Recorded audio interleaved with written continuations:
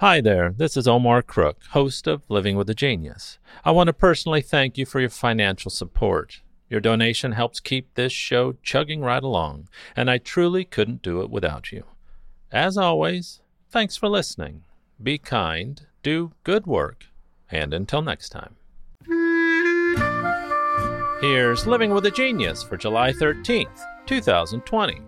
It's the birthday of American screenwriter, director, and producer Cameron Crowe, born on this day in 1957 in Palm Springs, California.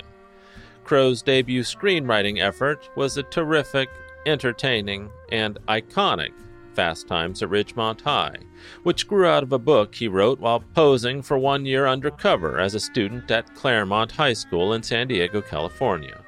Later, he wrote and directed one more high school saga, Say Anything, followed by Singles, a story of 20-somethings that was woven together by a soundtrack centering on Seattle's burgeoning grunge music scene.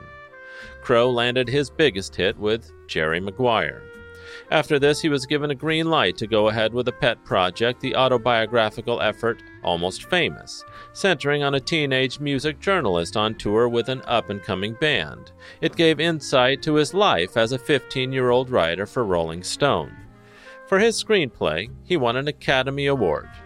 In late 1999, Crowe's second book was published, a question-and-answer session with the film director Billy Wilder, entitled Conversations with Wilder.